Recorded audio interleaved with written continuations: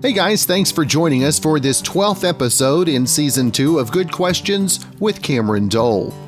Special guests for this episode include country singer and songwriter Lindsey Lane. We'll also visit with country singer and songwriter Kent Blazy.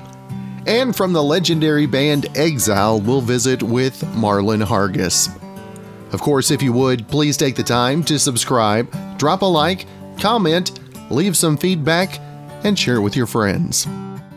Country singer and songwriter, and we were just talking a few moments ago, just a small piece down the road from us here in Southwest Oklahoma, Lindsey Lane. And first off, Lindsey, nice to meet you, and thanks for taking some time today. Hey, thanks for having me. I'm glad to be here. And we were talking about small towns and forgotten towns in Southwest and actually all across the state of Oklahoma. And you didn't stump me yet. So there. Oh, yeah. I didn't think I would. If you're from Altus, you probably know all of the small towns. Now, Lindsey, tell me, where for you did music originate? When did a love for music in your soul begin, if you will? So my dad played in a lot of bands, actually in Woodward. He used to play all the time over there. So when I was born, it was just a thing that always happened. And so he would play. We moved up to Amarillo when I was really young, and he played single act shows throughout the week at a place called the Country Barn, and I would get up there and sing with him. But I mean, I was usually in like my Tweety Bird pajamas, nothing extravagant, and I would sing Twinkle Twinkle Little Star. So I think it's always kind of been in my blood. And then just a few years ago, like I think it's been about 5 or 6, is when I really started diving into like the songwriting and all of that fun jazz. Now, what's the music scene like trying to get underway in Amarillo?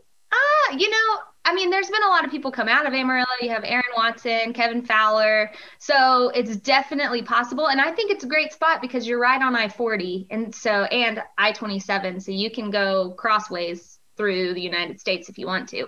But as far as like the music scene, there's live music almost every night of the week in Amarillo, which I don't think a lot of people realize that, but it's actually pretty poppin'. She said poppin'. That's a word that's not used often enough in a podcast. I will say that. Whenever I ever use that word with my 16-year-old, she's like, "Dad, don't do that." Oh, I'm all, Now, where do you find the inspiration in your music for new songs, new writes? Is it just the day-to-day stuff? Is there maybe something particular that might catch your ear?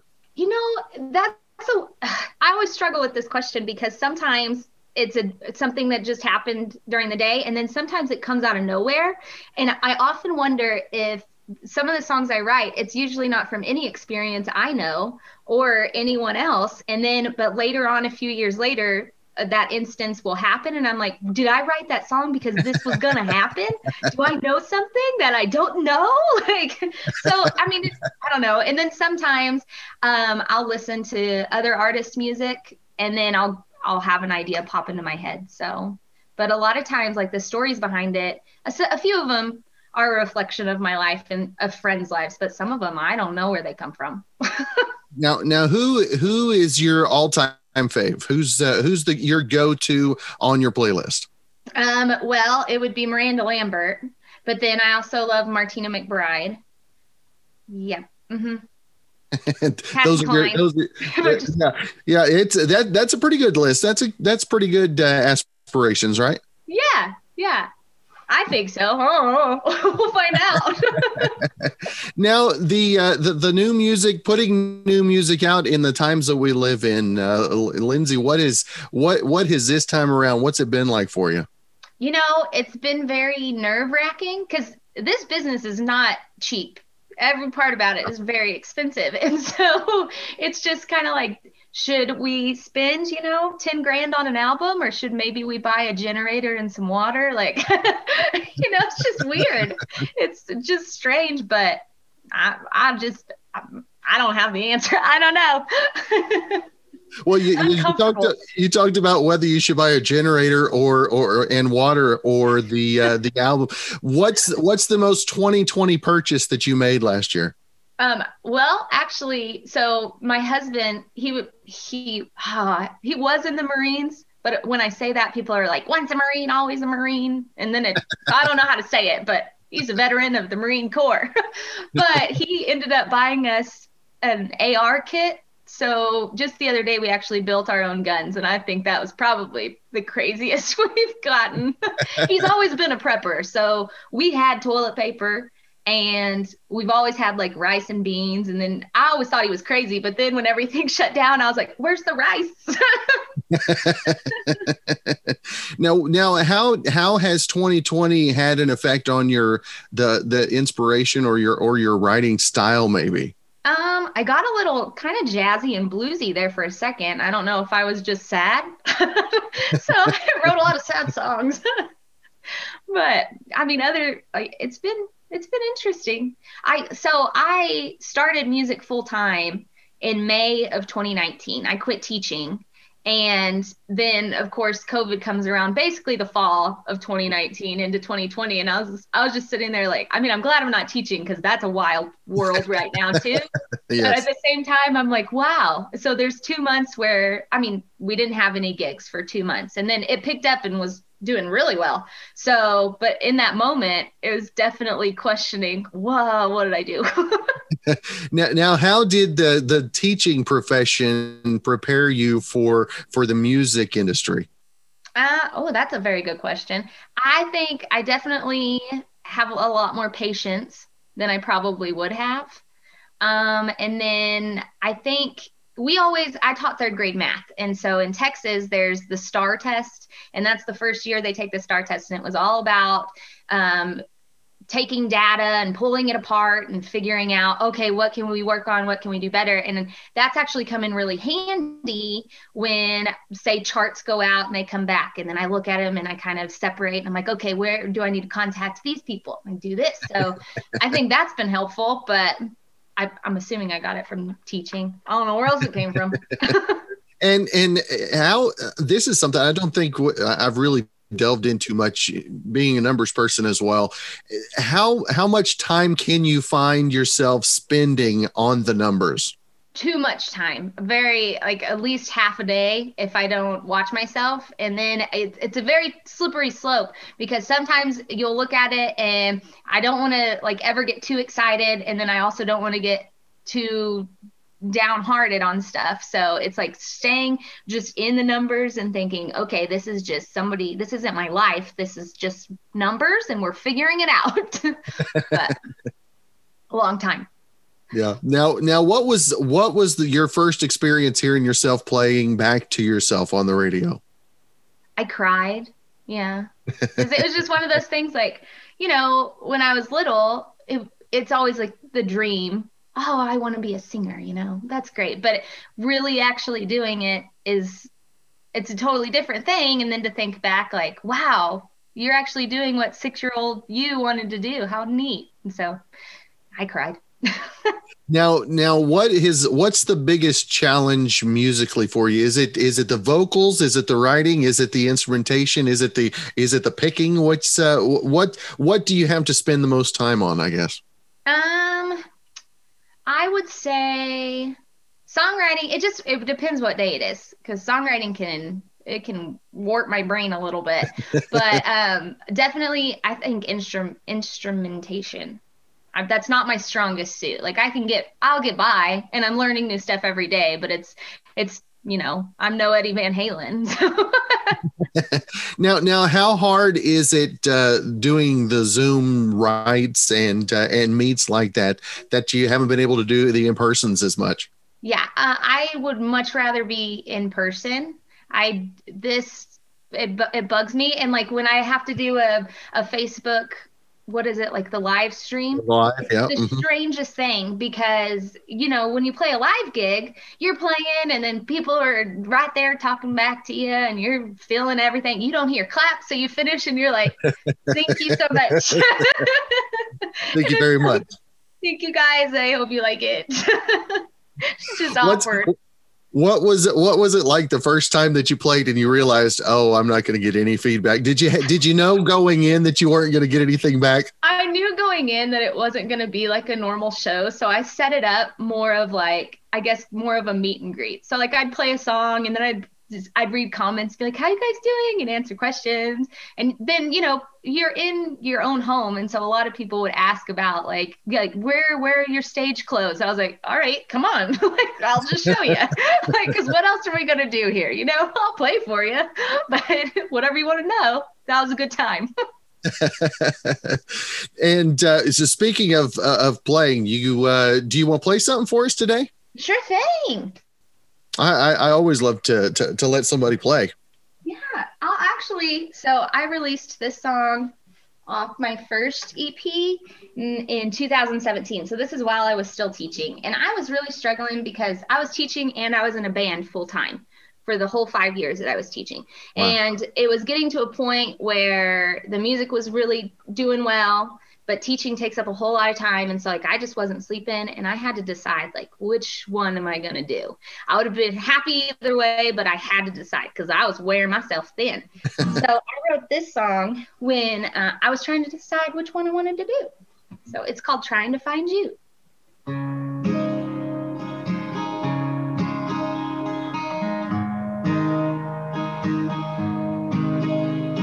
These highway lines know where I'm going. Well, that makes one of us. This road map in the sea next to me, well, it ain't helping much. 'Cause every exit I wanna take is blocked off anyway. And I keep looking for signs in every ghost town I come to. My heart is lost and it's trying to find you. Now I'm not scared of what's behind me, but I tear off my rear view. 'Cause I don't need my past to haunt me when I'm trying to find you.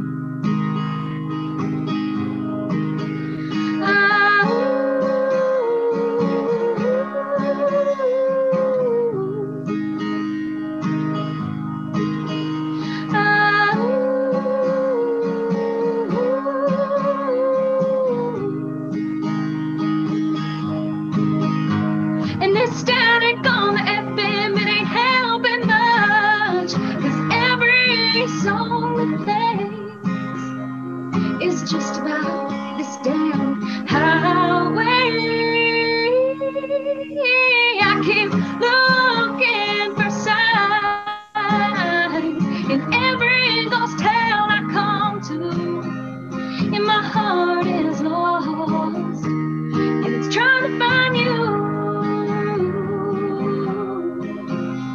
My heart is lost, and it's trying to find you.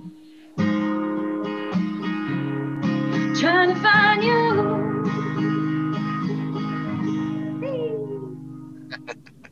That's good stuff. Thank you for playing that. Sure thing. Thanks for letting me. Now the latest single, Timber. Tell us tell us the story behind Timber. Okay, so this is one of these little parts of my life where it just came to me and then I wrote it, and then you have to sit down and figure out, the story behind it. And I was like, oh crap. I got one. Really having to dig out. And so what I ended up doing was, when we perform it live, like, it's a very emotional song. So I have to pull from basically like the darkest moments of my life to pull out that sort of energy that needs to go into it.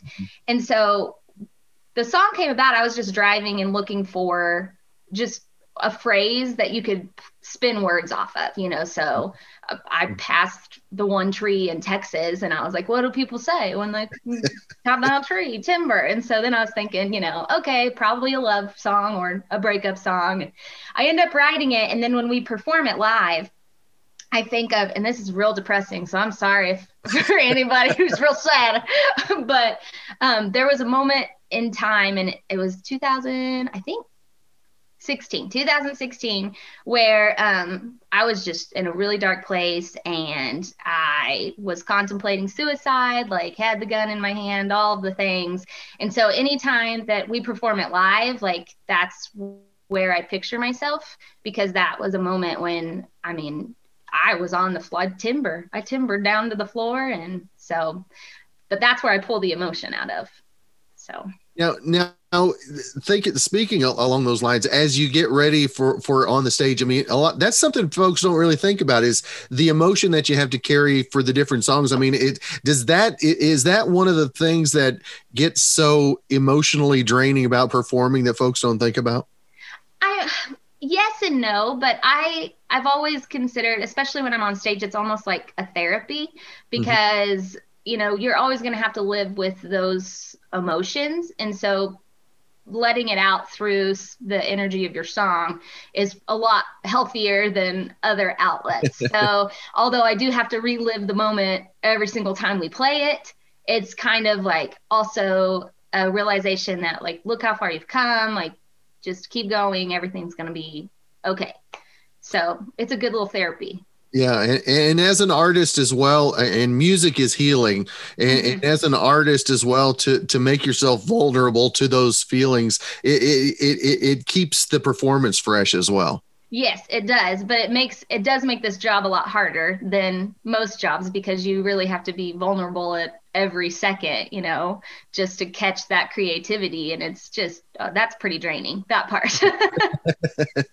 Now, Lindsey, if folks want to find out more about the single, about Timber, about the other music, the EPs, upcoming music, upcoming dates, and all that stuff, where's the best place? LindseyLaneOfficial.com. Easy enough. And that's my real name, if anybody wants to. I always get that question. Well, it's my middle name, but it is given to me by my parents. LindseyLaneOfficial.com. Yes. All right. Well, Lindsey, thank you so much for your time today, and I hope you have a great rest of your week, and hopefully we can catch up later this year as things begin to pick back up. Yeah, hopefully we can book a gig over there and I'll come see ya. That would be great. Lindsey, thank you for your time. Thank you, Cameron.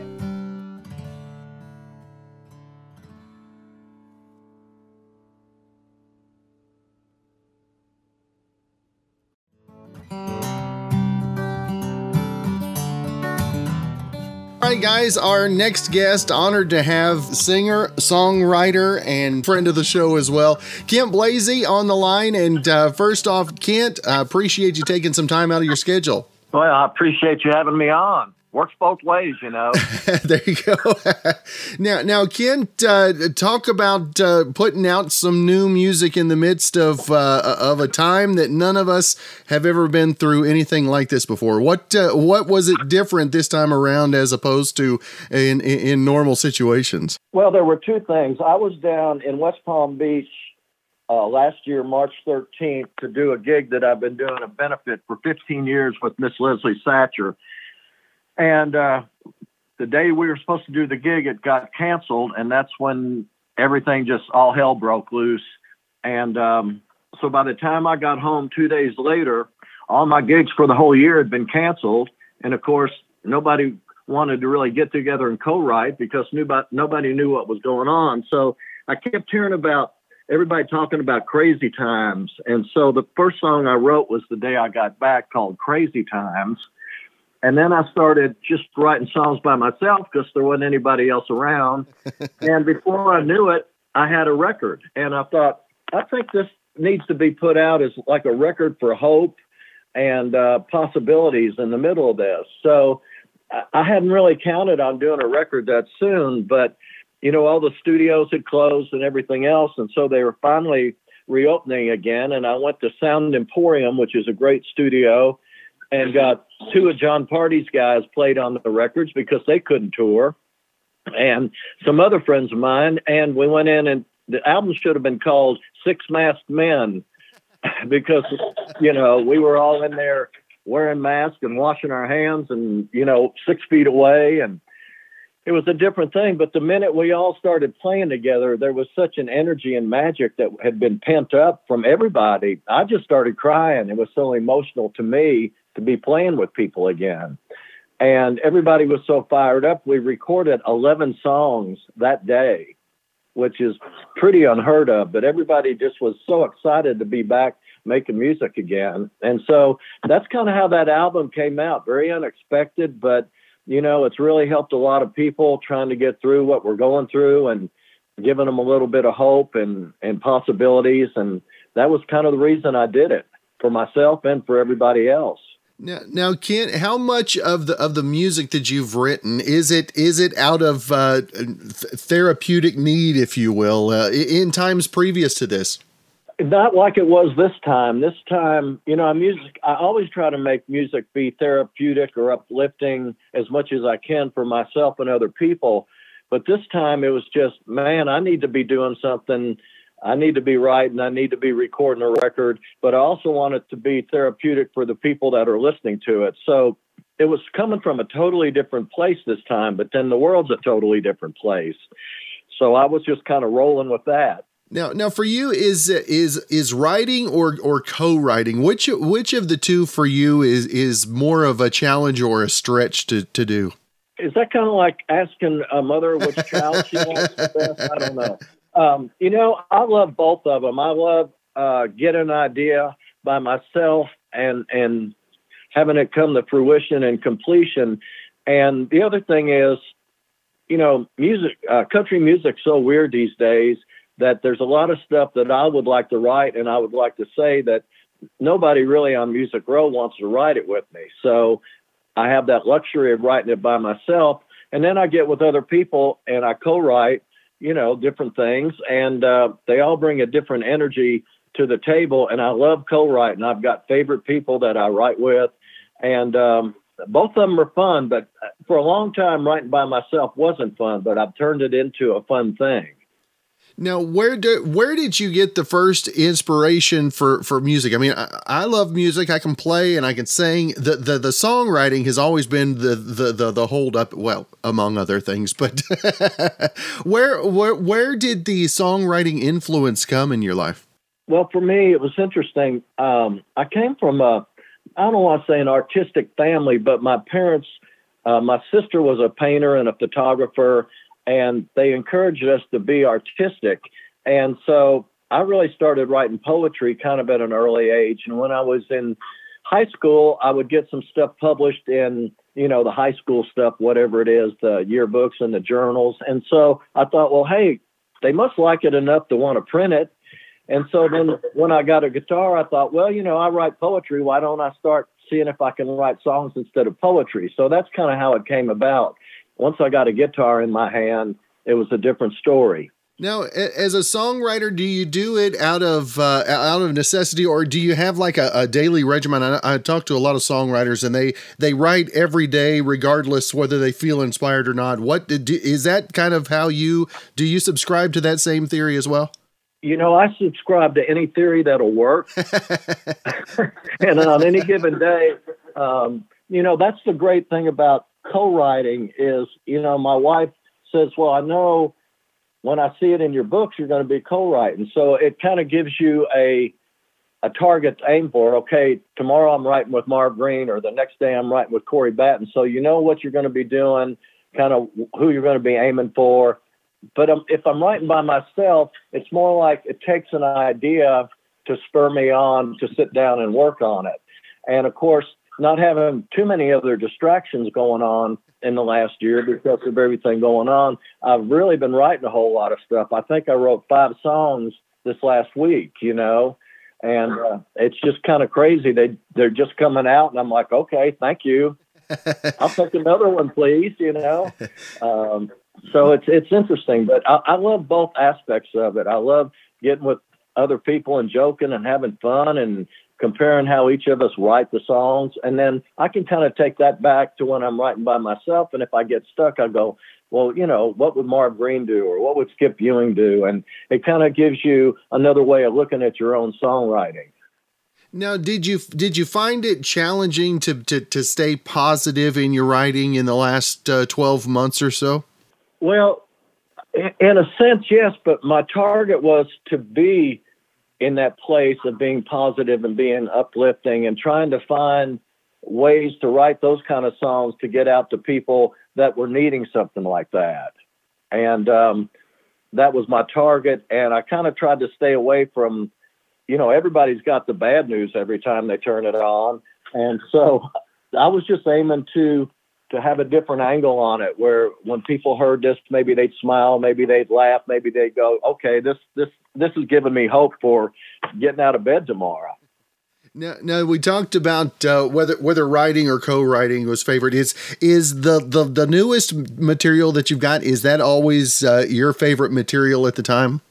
No, I think I think you have to have them be kind of your favorite at the time to want to go in and record a record. You really have to be careful. Do I have enough for a record? Does it have a flow to it? Is it saying what I want to say? But it's changing all the time. Some of my favorite songs are still old songs, and then it's always exciting to write a new song. So it just depends on what day you're talking to me. And Kent, the way you talked about the music landscape is shifting, how does that change the songwriting landscape as well? It's a totally different world on how country music seems like it's written to me these days. A lot of them, they start with track guys and drum loops, and then you sit down and you try to write something to that. And I come from a more organic place. I like to have somebody just sitting down with me with a guitar or a piano or something like that and seeing what comes out of that, rather than, well, we're aiming for this. We got to put the drum machine on 92 because that's what everybody's cutting, the tempo of 92, or we have to say this, and we can't say we've been married, or we can't say we're divorced, or we can't say we have kids. There's so many parameters that it just kind of stifles the creativity. There was a time when you could write about anything and you had a chance of somebody liking it and cutting it. Now, of the many writes and co-writes that you've had, is there any artist that took one of your writes and made something of it that really kind of took you back? I mean, we know the Garths and so many others. Was there maybe another that really sticks out for you? Well, at the top of the list, of course, like you said, is Garth. He's just so amazing. He's an incredible songwriter, and he always takes it to another level.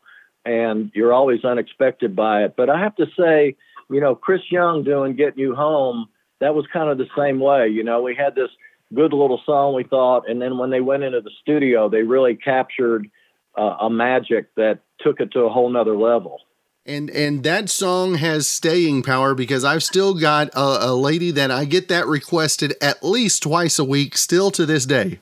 Well, tell her I love her. I know, right? Yeah. Now, Kent, I mean, everywhere I go, there's always some woman in a black dress who wants to hear that song, and that's okay with me. Now, Kent, how did the what happened in 2020? Did that change the goal setting for you as you move into 2021 and years going forward? Well, I love performing. I've got a rock band that I play with. I love doing singer-songwriter things. And so this last year, we haven't been able to do any of that. So my target for this year was hopefully get back into doing it. And I have a bunch of shows lined up, but whether they will really happen or not all depends on what this crazy virus is doing. I've had 2 album release parties that we were supposed to do. And John Party's guys got exposed to COVID during the CMA Awards, and they couldn't do it. They didn't get to play on the CMA Awards. And then my other guitar player got COVID over Christmas, so we had to cancel that show. So it's just, I feel like we're skating on ice right now as far as, okay, we've got stuff lined up, but will we be able to do it? And I was talking... Was talking also with Marlon Hargis from EXILE earlier, and the question that I asked him: whenever you get ready to take the stage, what's the thing about getting ready to take the stage that you've missed the most? I just love taking the stage and knowing there's an audience out there that came to hear what you have to say, what you have to play, and that's so much missed these days. I've done a couple shows. There's a great room here in Nashville called the Listening Room, and it's about the only singer-songwriter room open anymore. But just to walk out on stage and people are taking the chance to come out during the middle of this and listen to music, and everybody's so hungry for live music that it's a very emotional thing when I get out there to do it, because they're basically risking their lives to come out and hear music. That's right. Now, Kent, if folks want to find more information about the album, about the tour dates as those become available, as well as all of the socials, Kent, where's the best place for folks to catch up? Probably KentBlazy.com's the best. The other thing is all the music's on iTunes and Amazon and every other place that doesn't pay anything anymore, and that's the main thing. I've kind of gotten off all the other socials this year. One, it's just so distracting, that, and I don't know, it's just kind of turned to a different thing than what it started out to be. So I kind of have been staying off of it. I have a guy who will post my gigs on Facebook once in a while if I can find him. But other than that, it's just KentBlazy.com. And if anybody wants a hard copy, I still have CDs, believe it or not. And, if they want to write me, I can get them a CD and autograph it or whatever. It's still my favorite way to listen to music, other than vinyl, which the problem with vinyl anymore, you go, that record's already over. That is right. Well, Kent, like I mentioned to you before we came on the air, been a huge fan of your work for many years. I truly appreciate you taking some time to visit with us today, and hope you have a wonderful 2021. Hopefully we can catch up again real soon. Yeah, I look forward to it. Thanks for a great interview. Really good questions. And I hope 2021 is better for everybody.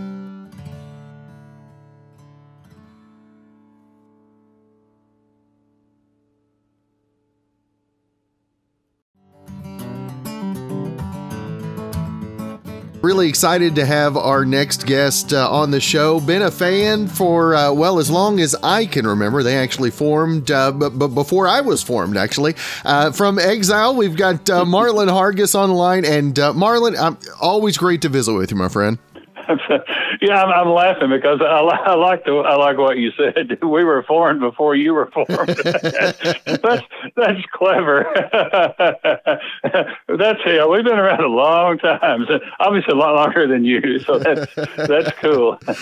Now, Marlon, for you, as you look back over the years and the history, being a member of the Kentucky Music Hall of Fame, and so many of the different accolades, I mean, do you still have to pinch yourself sometimes and make sure this is that it's really real? I guess so.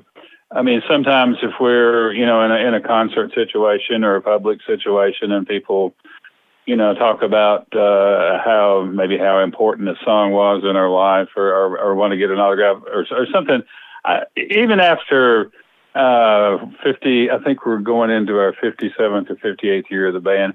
I still kind of have to stop and say, wait a minute, are you talking to me? Because that's one thing about, and I think I can say this about all five of us. We're just very, very normal, everyday people. I mean, there's nothing unique about our life, other than the fact that we're musicians and entertainers. So it does still make you stop and think every once in a while, and frankly, appreciate it. It's always nice. And with all that went on in 2020, to have a new release out before Christmas to put a light on folks' faces as well, how cool was that? And also, how challenging was it to pull that off? Well, it was very cool. I mean, we were glad actually to have anything released. I mean, at the beginning of last year, we actually had some plans to do a whole Christmas CD and some other things, but obviously, things went downhill real quickly. But we were lucky to get that together.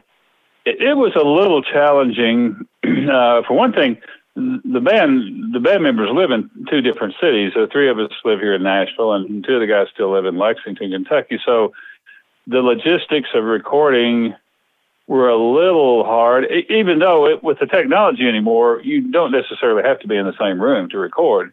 And actually, we did a lot of it, remotely. And then, of course, another interesting thing about doing Christmas stuff is I think we finished it in September. So I mean, we recorded it in, August and September. So it's a little odd, even though, everybody does that. But we had a really good reaction to it. It was on a lot of top 10 charts. A lot of the video got a lot of play. And it was a lot of fun putting it together. To those who haven't seen it, the video is called "Kid at Heart," is the name of the song, and it's talking about being a kid at heart. And each of us went back through and searched old photographs and videos from, number one, when we were kids, or when our kids were kids, or in a couple of cases we have grandkids now. So it was fun just finding a lot of those old pictures, and frankly, you'd kind of forgotten about them, and it was very rewarding. Actually, I actually enjoyed it. I think it was a good song and a good video. Also, the being named on the Billboard 160th anniversary chart as well. Just another one of the accolades. What did maybe from 2020? What did maybe you come out of 2020 knowing that you had no idea that it was going to be on the radar coming in? Well, I mean, obviously, the whole year was surprising. And, some of those accolades you mentioned, like I think we were in the number 160 or something of all-time songs. Those things pop up every once in a while. And frankly, we're always kind of surprised and pleased. We were named in the top 10 of I think it was called the sexiest songs of all time and stuff like that.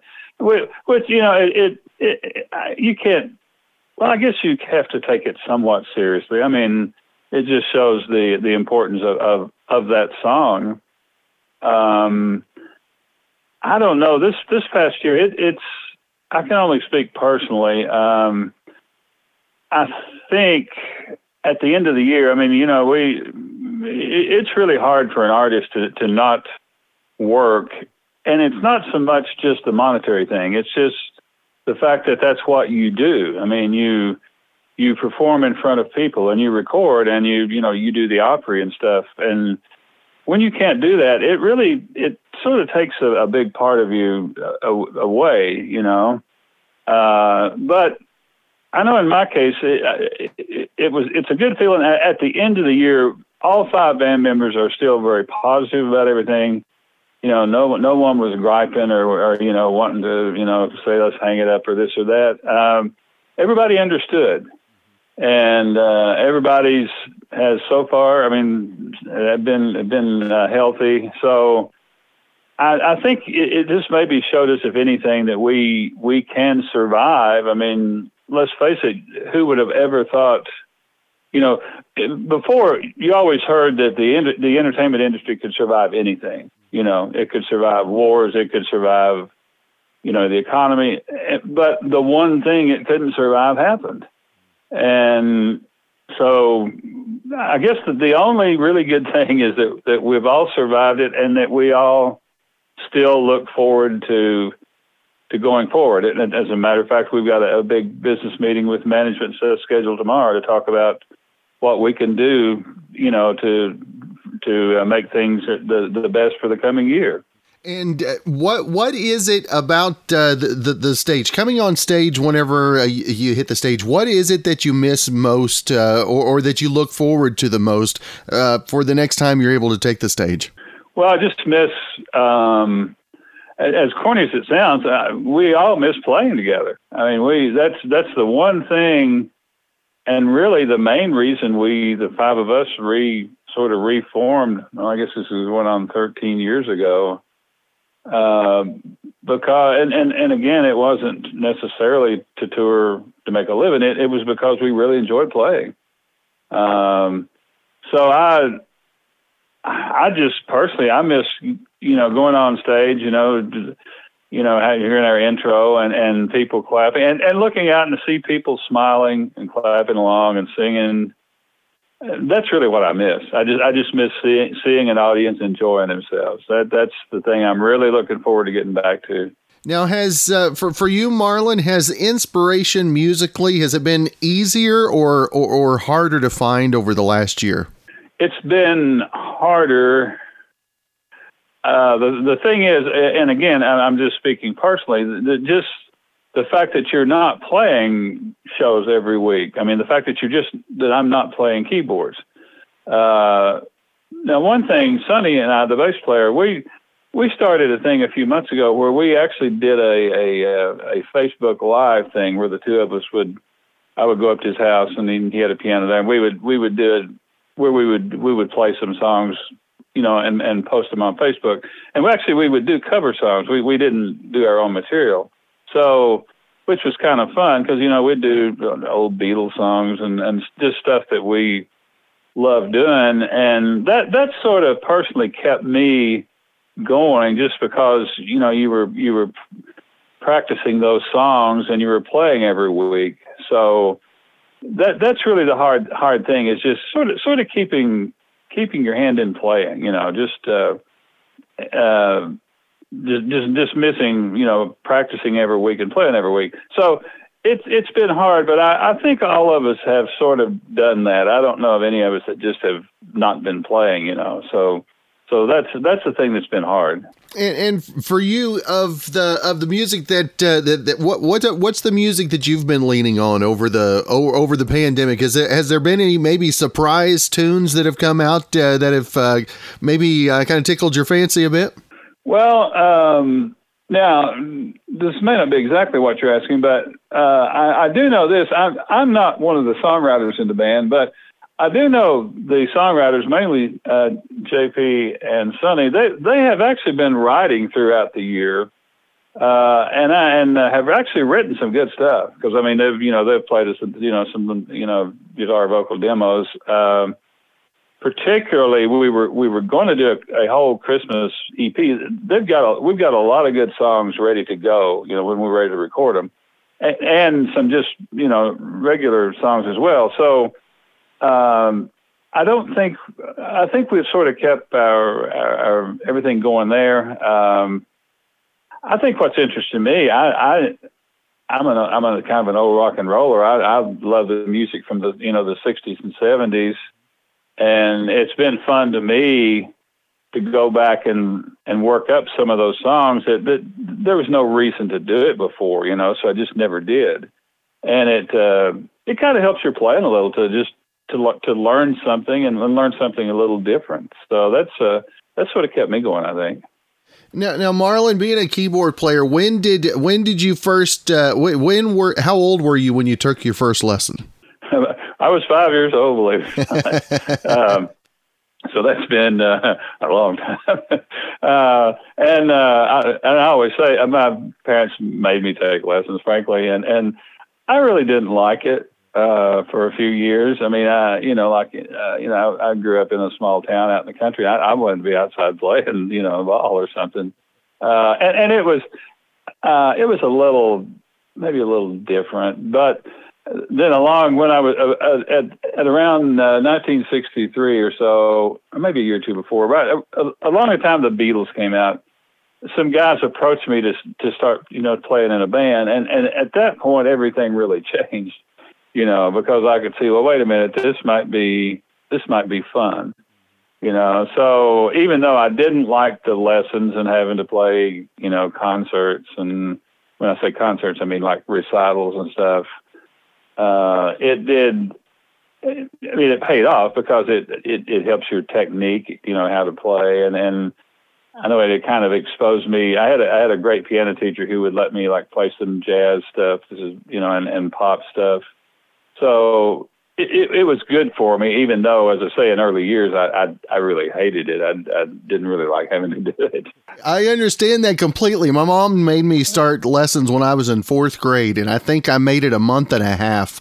And I stepped away. I never touched a piano again until my senior year of high school. So I understand. I didn't hang with it like you did. Yeah, I guess I didn't hate it badly enough to just say I'm not doing it. So again, I thank my parents daily, even though I didn't like it at the time, you know, and my piano teacher. As I say, I can remember having to go in for piano lessons and having to play scales and just do the same old crap. And you know, but I always say I owe her a lot because she kind of opened my eyes to a lot of music, and so you know, I really thank those people now in retrospect. It really made my whole life, really. And Marlon, how do you keep the chops? How do you do you have a daily regime that you do to keep yourself still up, if you will? Not really. I mean, not a daily schedule. I mean, I like to sit down maybe 2 or 3 days a week, or in the evening usually, and just kind of play. And you know, you find if you sit down and start playing, or at least I do, you know, you may find yourself an hour later still playing. You know, you can kind of, like in my case, I've got a little music room, and I'll usually, you may put on some headphones so I don't bother anybody, and it's relaxing, and it does keep you in shape. I mean, you know, after so many years, it's hard to get out of shape. I mean, if we don't, you know, if we don't play a concert for a few weeks, or in this case, a few months, it comes back to you almost immediately. I mean, it's not that difficult. That's cool. Now, Marlon, if folks want to find more information about the music, about dates as those become available as well, and everything else with EXILE the band, what's the best way to keep up? Well, we've got a couple of places. And I will say this: we haven't really posted a schedule yet, because the next 2 or 3 months are still up in the air, obviously. But we're hoping by May to kind of start doing shows again. And we actually have a pretty good schedule already in place. But as I say, we're waiting, you know, just to kind of see what happens. However, there's 2 places you can go, and we have a website, and it's exile.biz, B-I-Z, exile.biz. And then we have a Facebook page, which on our Facebook page, we try to do something on there about every day or so. So you can really keep up with what's going on. And we've done so all year. And our Facebook page is Exile Band Official. It's all one long word, Exile Band Official.